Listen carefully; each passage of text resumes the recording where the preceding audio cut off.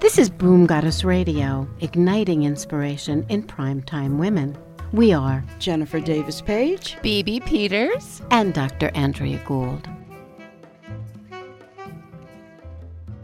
Well, hello, everyone, and thanks for tuning in. We have an especially delicious guest for you this morning, but let us give you a little bit of a perspective on where this is coming from. Probably no matter where you may live on the planet, you may have heard or even visited the very beautiful town of Sedona, Arizona.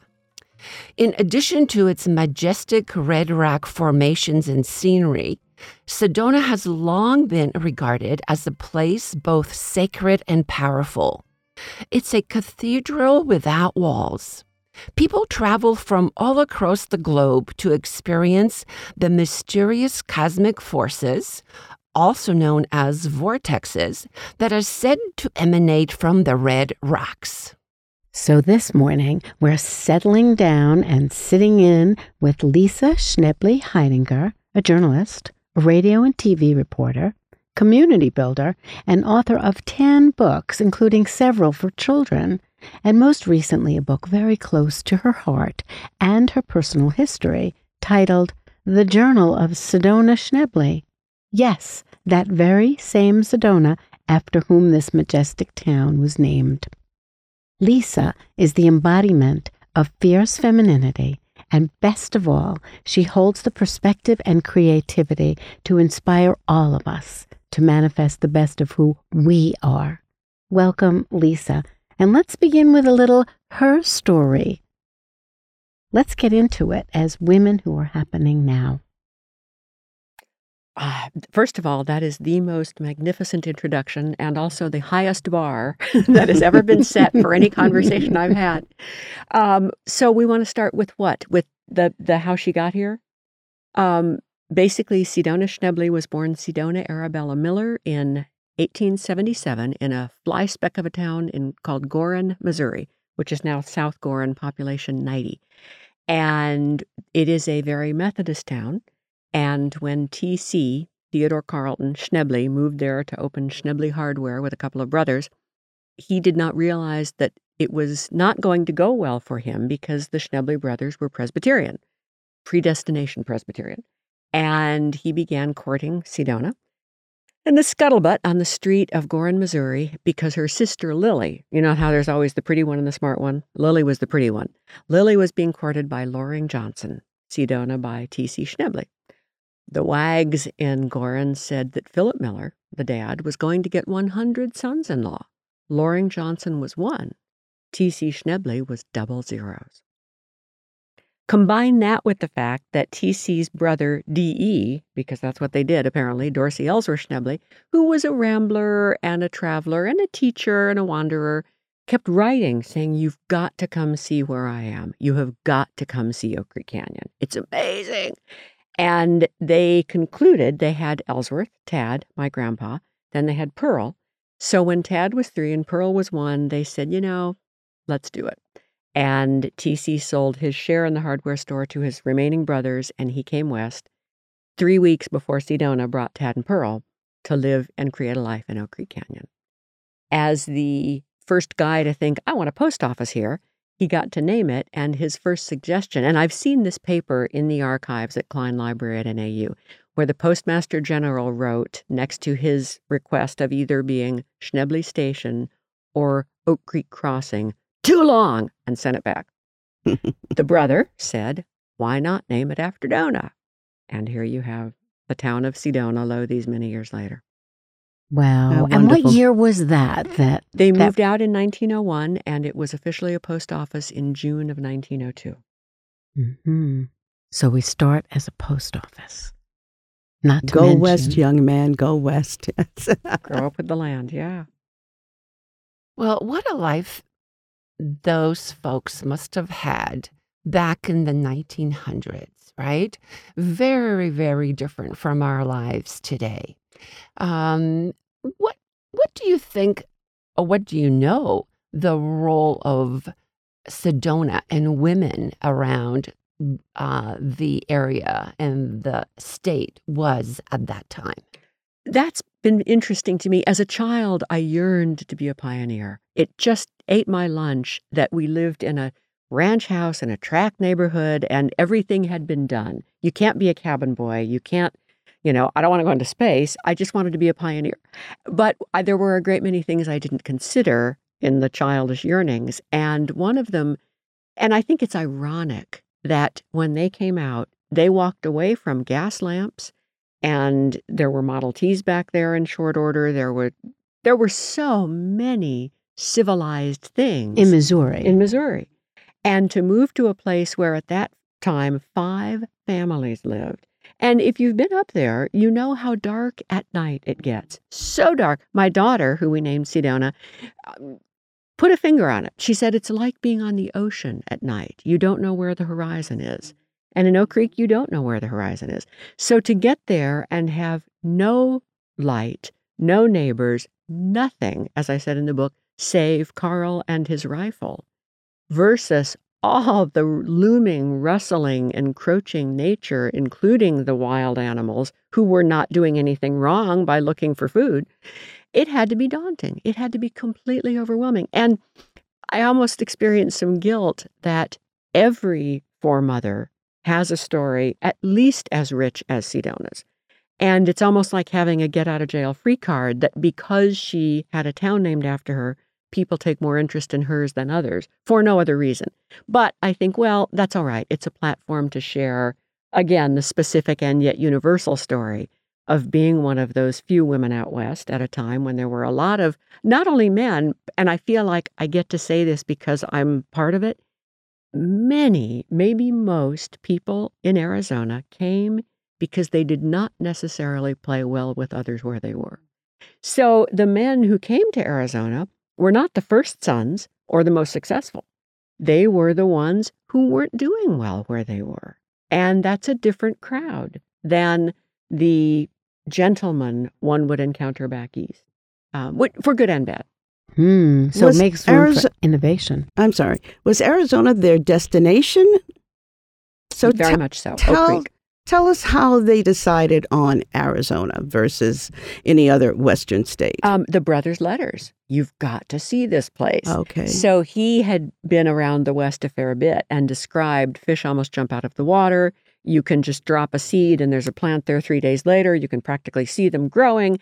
And as you all know, a continuous source of water in Arizona and many places around the West it matters.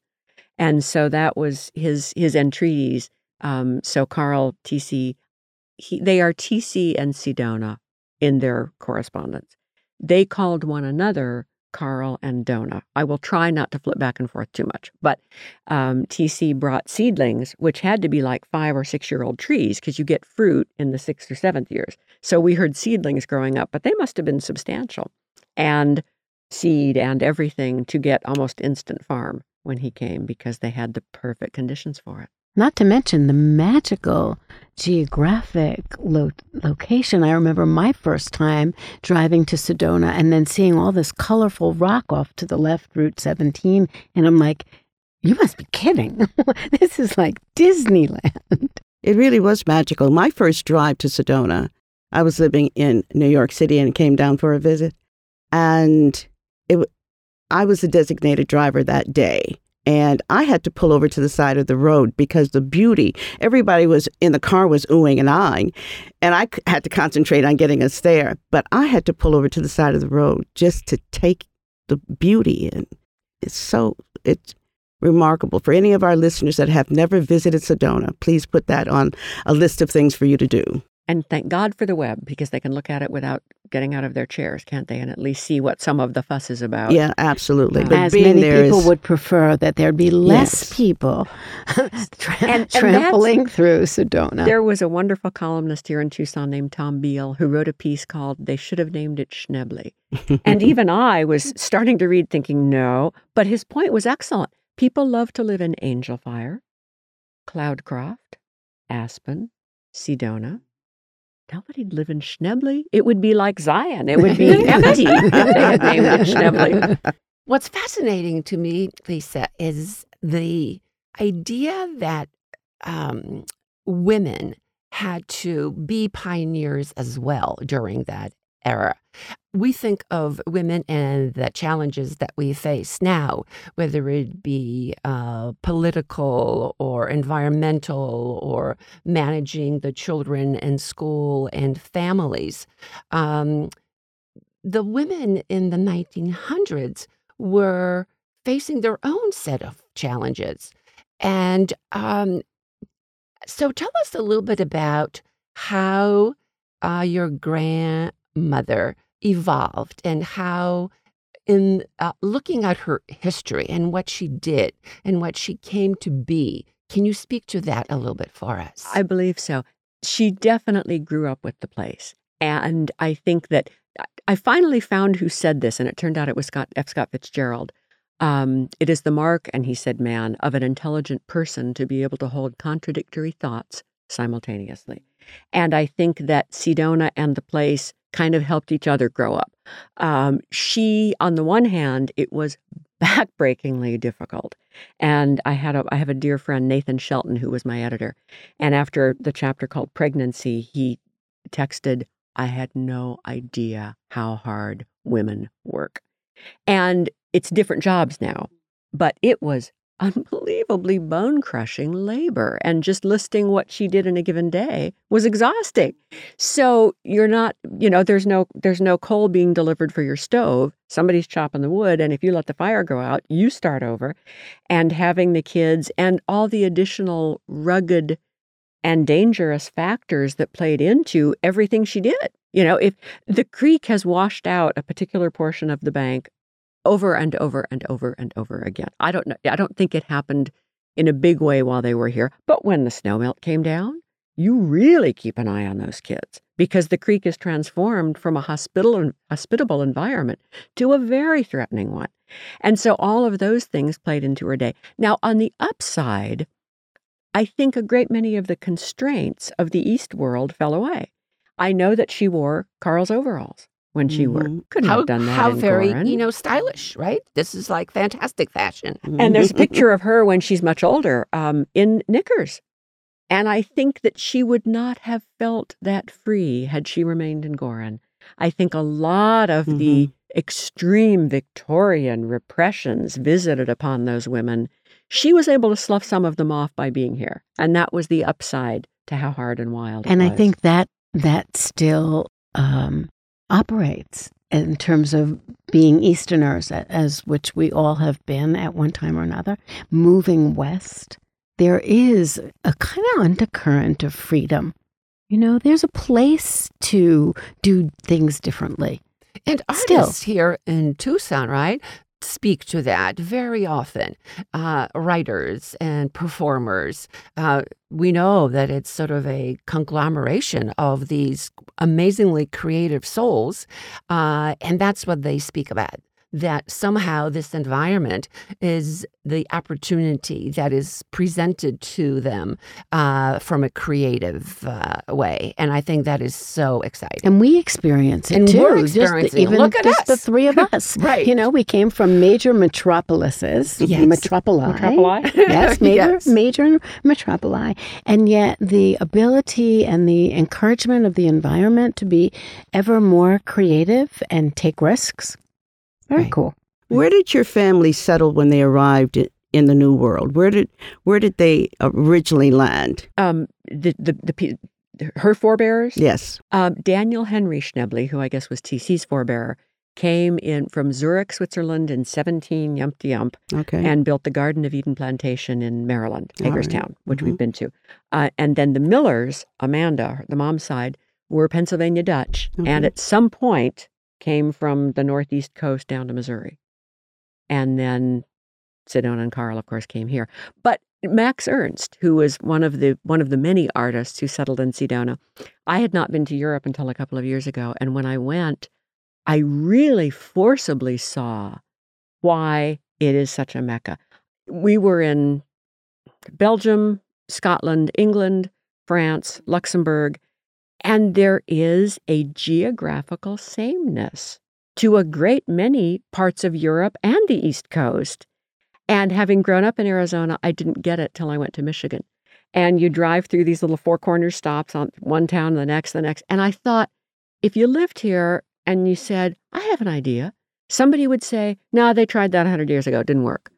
And then I got for the first time what Arizona offers people from other places that you can't tell if you just live here. You don't know it. It's just home. But yes to what you all just said about that. There has to be a great deal of bravery attached to a person that settles comfortably in Pennsylvania or Maryland and then decide that they're going to move west. I've often said to myself, if I had been one of those settlers, I would have been an East Coaster forever, because I don't think I would have taken the adventure to come across country. I think I would have just settled, and that's where I would have been. All the unknowns. Yeah, all of the unknowns. Yes. And I could say, as an East Coaster, I yearned to be in the West as soon as I got a taste of it, because there was this promise of a little more relaxation. And I was speaking to a client the other day who said she never took a nap when she lived on the East Coast. Now she can actually take a nap because it's a little more quiet.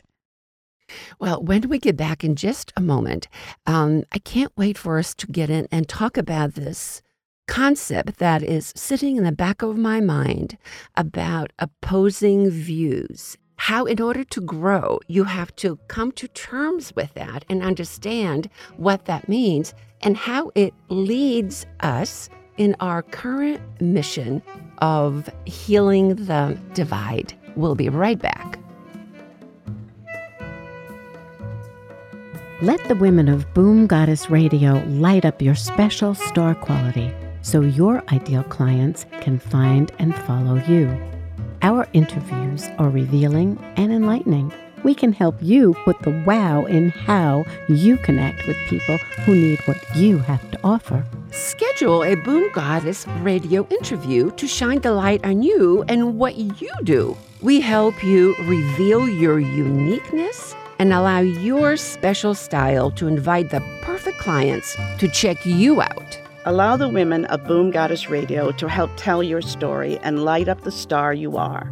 Our interviews reveal your value and enlighten potential clients about your services.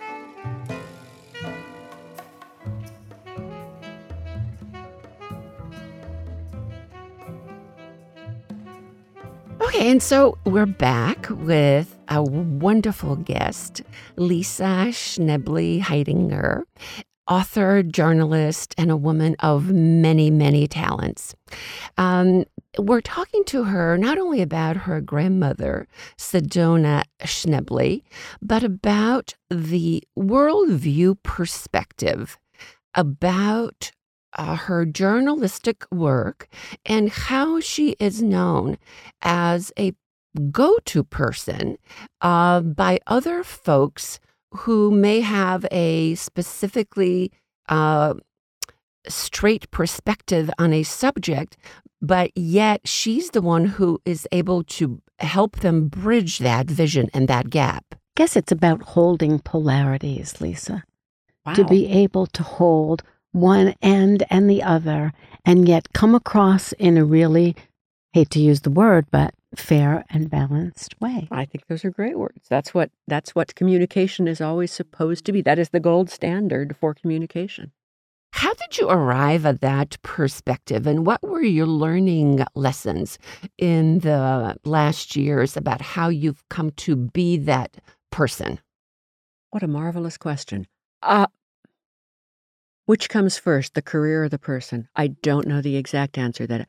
I know that my mother was a counselor, a therapist, and my father was always in communications, radio, television, whatever. And maybe those two roles kind of dovetailed in a hybridization of wanting to share stories, a drive, an almost pathological need to share stories, and infused with an awareness that we don't often see someone's whole story, but if we're willing to try to get at what is unknown to us, we will never regret that effort, ever. We talk so much about curiosity and we talk so much about courage. And the courage to be curious sounds like what you're talking about. Those were values that were held in your family. Beautifully put. Yes, curiosity and courage. Yeah. So please do go on. So how did the years continue to inform your thinking along that holding polarity ability? I guess the Navajo call it hosho, balance. And my father said years ago, the balance of nature does not mean stasis. It is floods, fires, volcanoes, droughts. It is an extreme imbalance. And so it almost seems like you have to have those polarities to get somewhere other than just neutral. And we don't want neutral. We want the balance of nature. We want the big stuff achieving a yin-yang, a hosho, a beauty way in the Dene culture, the Navajo culture. So I guess that's just, and to tell you the truth, I've never given this any thought until sitting in this room with y'all, that's when it's beautiful. That's when it's rich. Two people who agree is not balance. That's just neutrality. Balance is when you're coming from very, very disparate places and you find the commonality. I talk to friends and say, regardless, almost everybody I know at the end of the day is a social liberal and a fiscal conservative. And we can define ourselves all over the map. But if I say, okay, do we agree that it would be nice if everybody who were given some kind of assistance had the opportunity to contribute for it? Yes. Do we agree that most of our most personally held beliefs are our own business? Yes. Do we agree? And we do. And yet we can go hammer and tongs on Facebook as if we are totally opposed in every way. And that's, I think, the challenge that faces us now is how do we get out of those, what they call silos, into seeing what we agree on. Now I'm seeing you, Lisa, framed by your mother and your father, the therapist and the communicator. What a beautiful synthesis you turn out to be. So here's a question that might require some thought. Okay. So if you have the having the benefit of those two resources, what kinds of things would you do if you were queen of the world? What kinds of things would you do? What kind of activities would you endorse? What kind of contexts would you help create? Places for exchange? What'd you do if you had your way? I would send them all to you. Hey, we're liking this idea. This is fantastic. Well, then you must be present while you send them to us. Because people need a safe place in order to feel encouraged to express. I believe so strongly that great love heals. And when we are accepted, that's when the best of us comes out. And I was a serial dater my entire single life and literally dozens and dozens of men. And the thing that makes my husband so incredible is when I was pregnant and called him to say, I'm pregnant, we're not ready, I'll find a job. He said, you have a job. You're a writer. Come home. I love you. It'll work out. Had I been with anybody but Tom, I'm afraid I would have lived his life. I'm afraid I would have devoted all my energy to being what he wanted, to helping him be what he wanted. And when people are encouraged to be what they want, that's when the magic happens.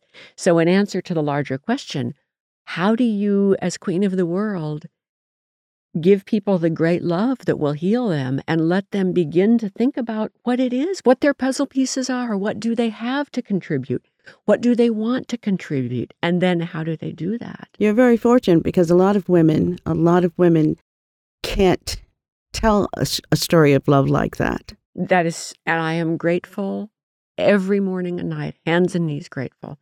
I never earned it, but I sure do appreciate it. And it leads us to something really important, that it's not just about the receiving of love, but about the giving of love.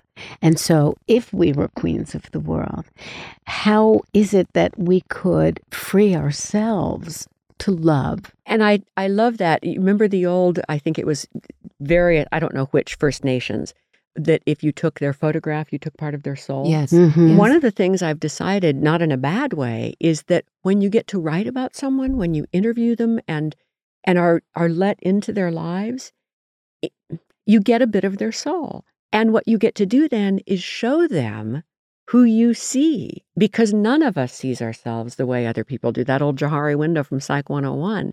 And sometimes people don't know how they are seen and where the beauty is. And when we talk in these terms, I remember someone saying that they see a genius in everyone they meet. Wow. And I truly feel that way myself. And you speak to that so well, Lisa, in that you look at a person and, or we look at people and we see the potential, the brilliance, the genius in them. And when we were speaking to you on the phone before this call, we saw the genius in you. And that is so inspiring to us and so personally gratifying to know that we can recognize that in other people. One of my beliefs is that we are all a tripod of nature, nurture, and choice. And so we could all hit 30% at anything, even if we began at 0. But T.C. Schnebly had the Never Met a Stranger gene. And I think that starting there is a good place to start, because nobody's boring. Everybody's interesting. Everybody's got a story. Sometimes you have to dig, but everybody's got a story.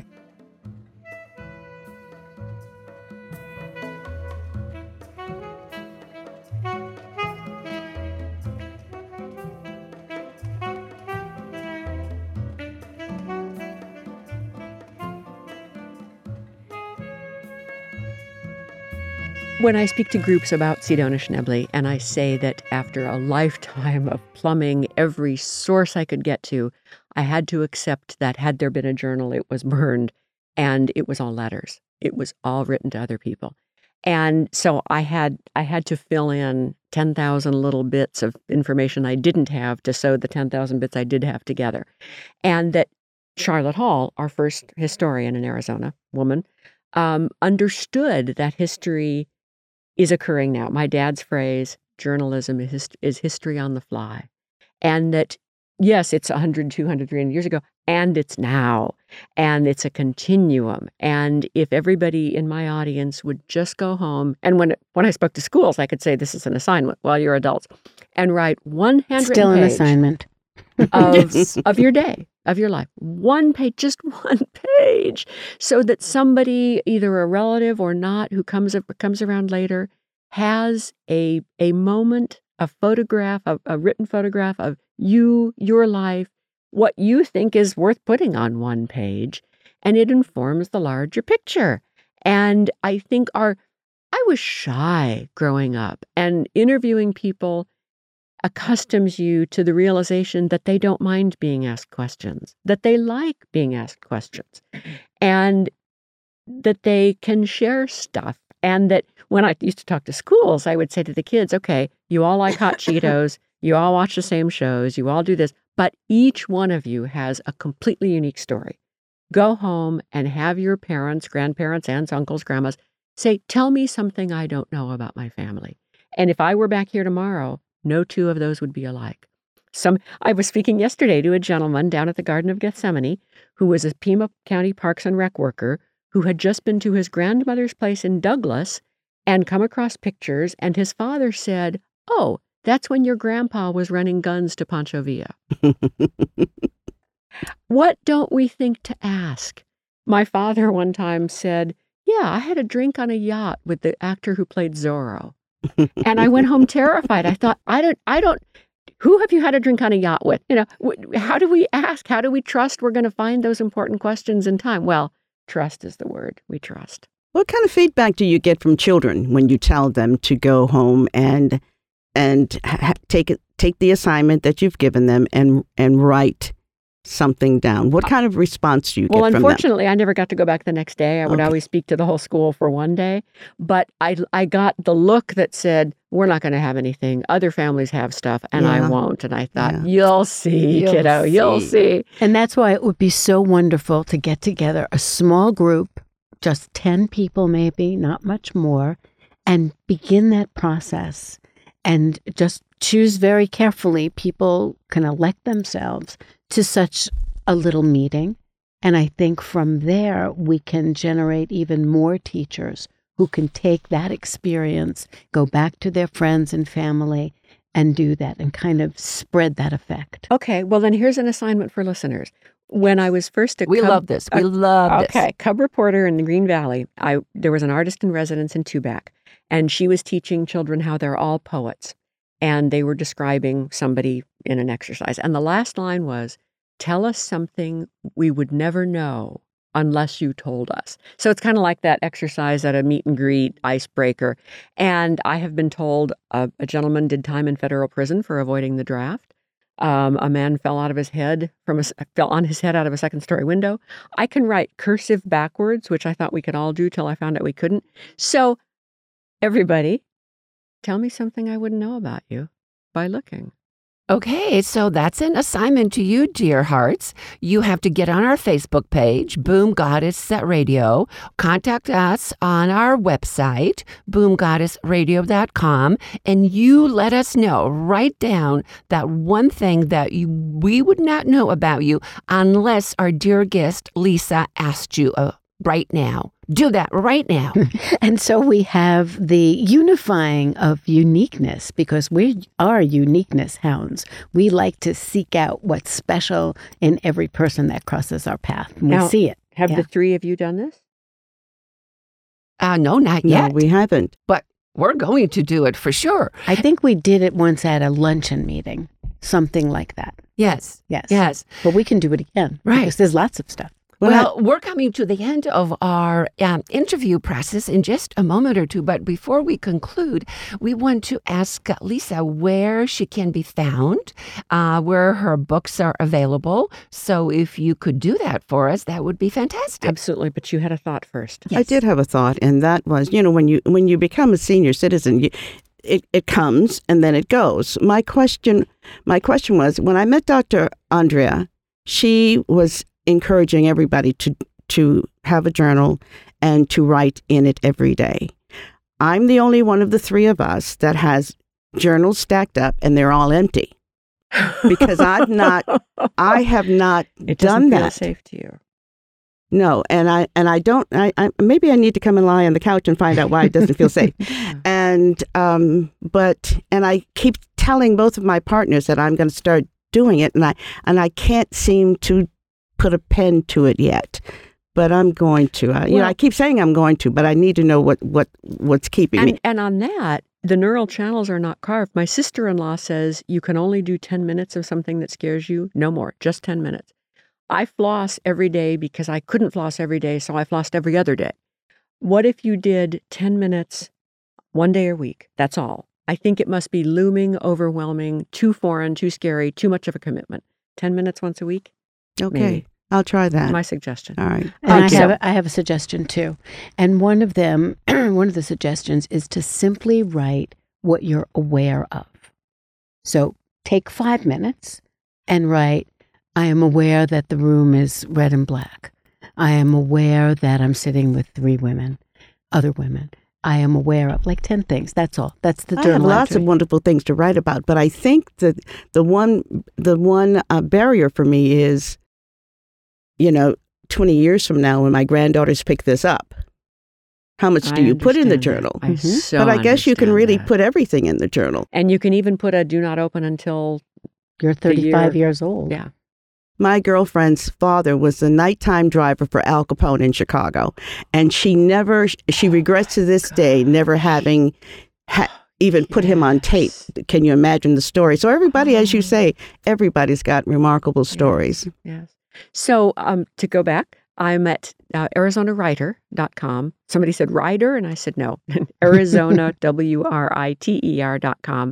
And I think all my books are on Amazon. I like to go to Alibris for out-of-print books, and some of them are now.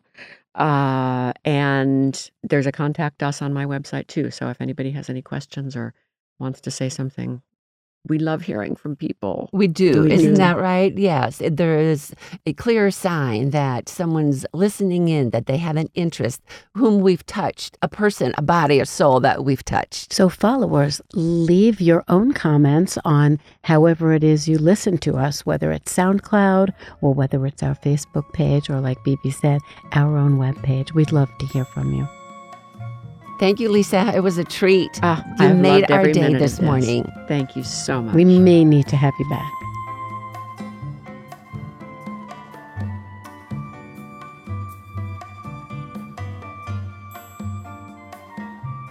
For more information, visit our website, boomgoddessradio.com, and follow us on Facebook, Boom Goddess. We'd love to hear from you. Your interest powers our programs.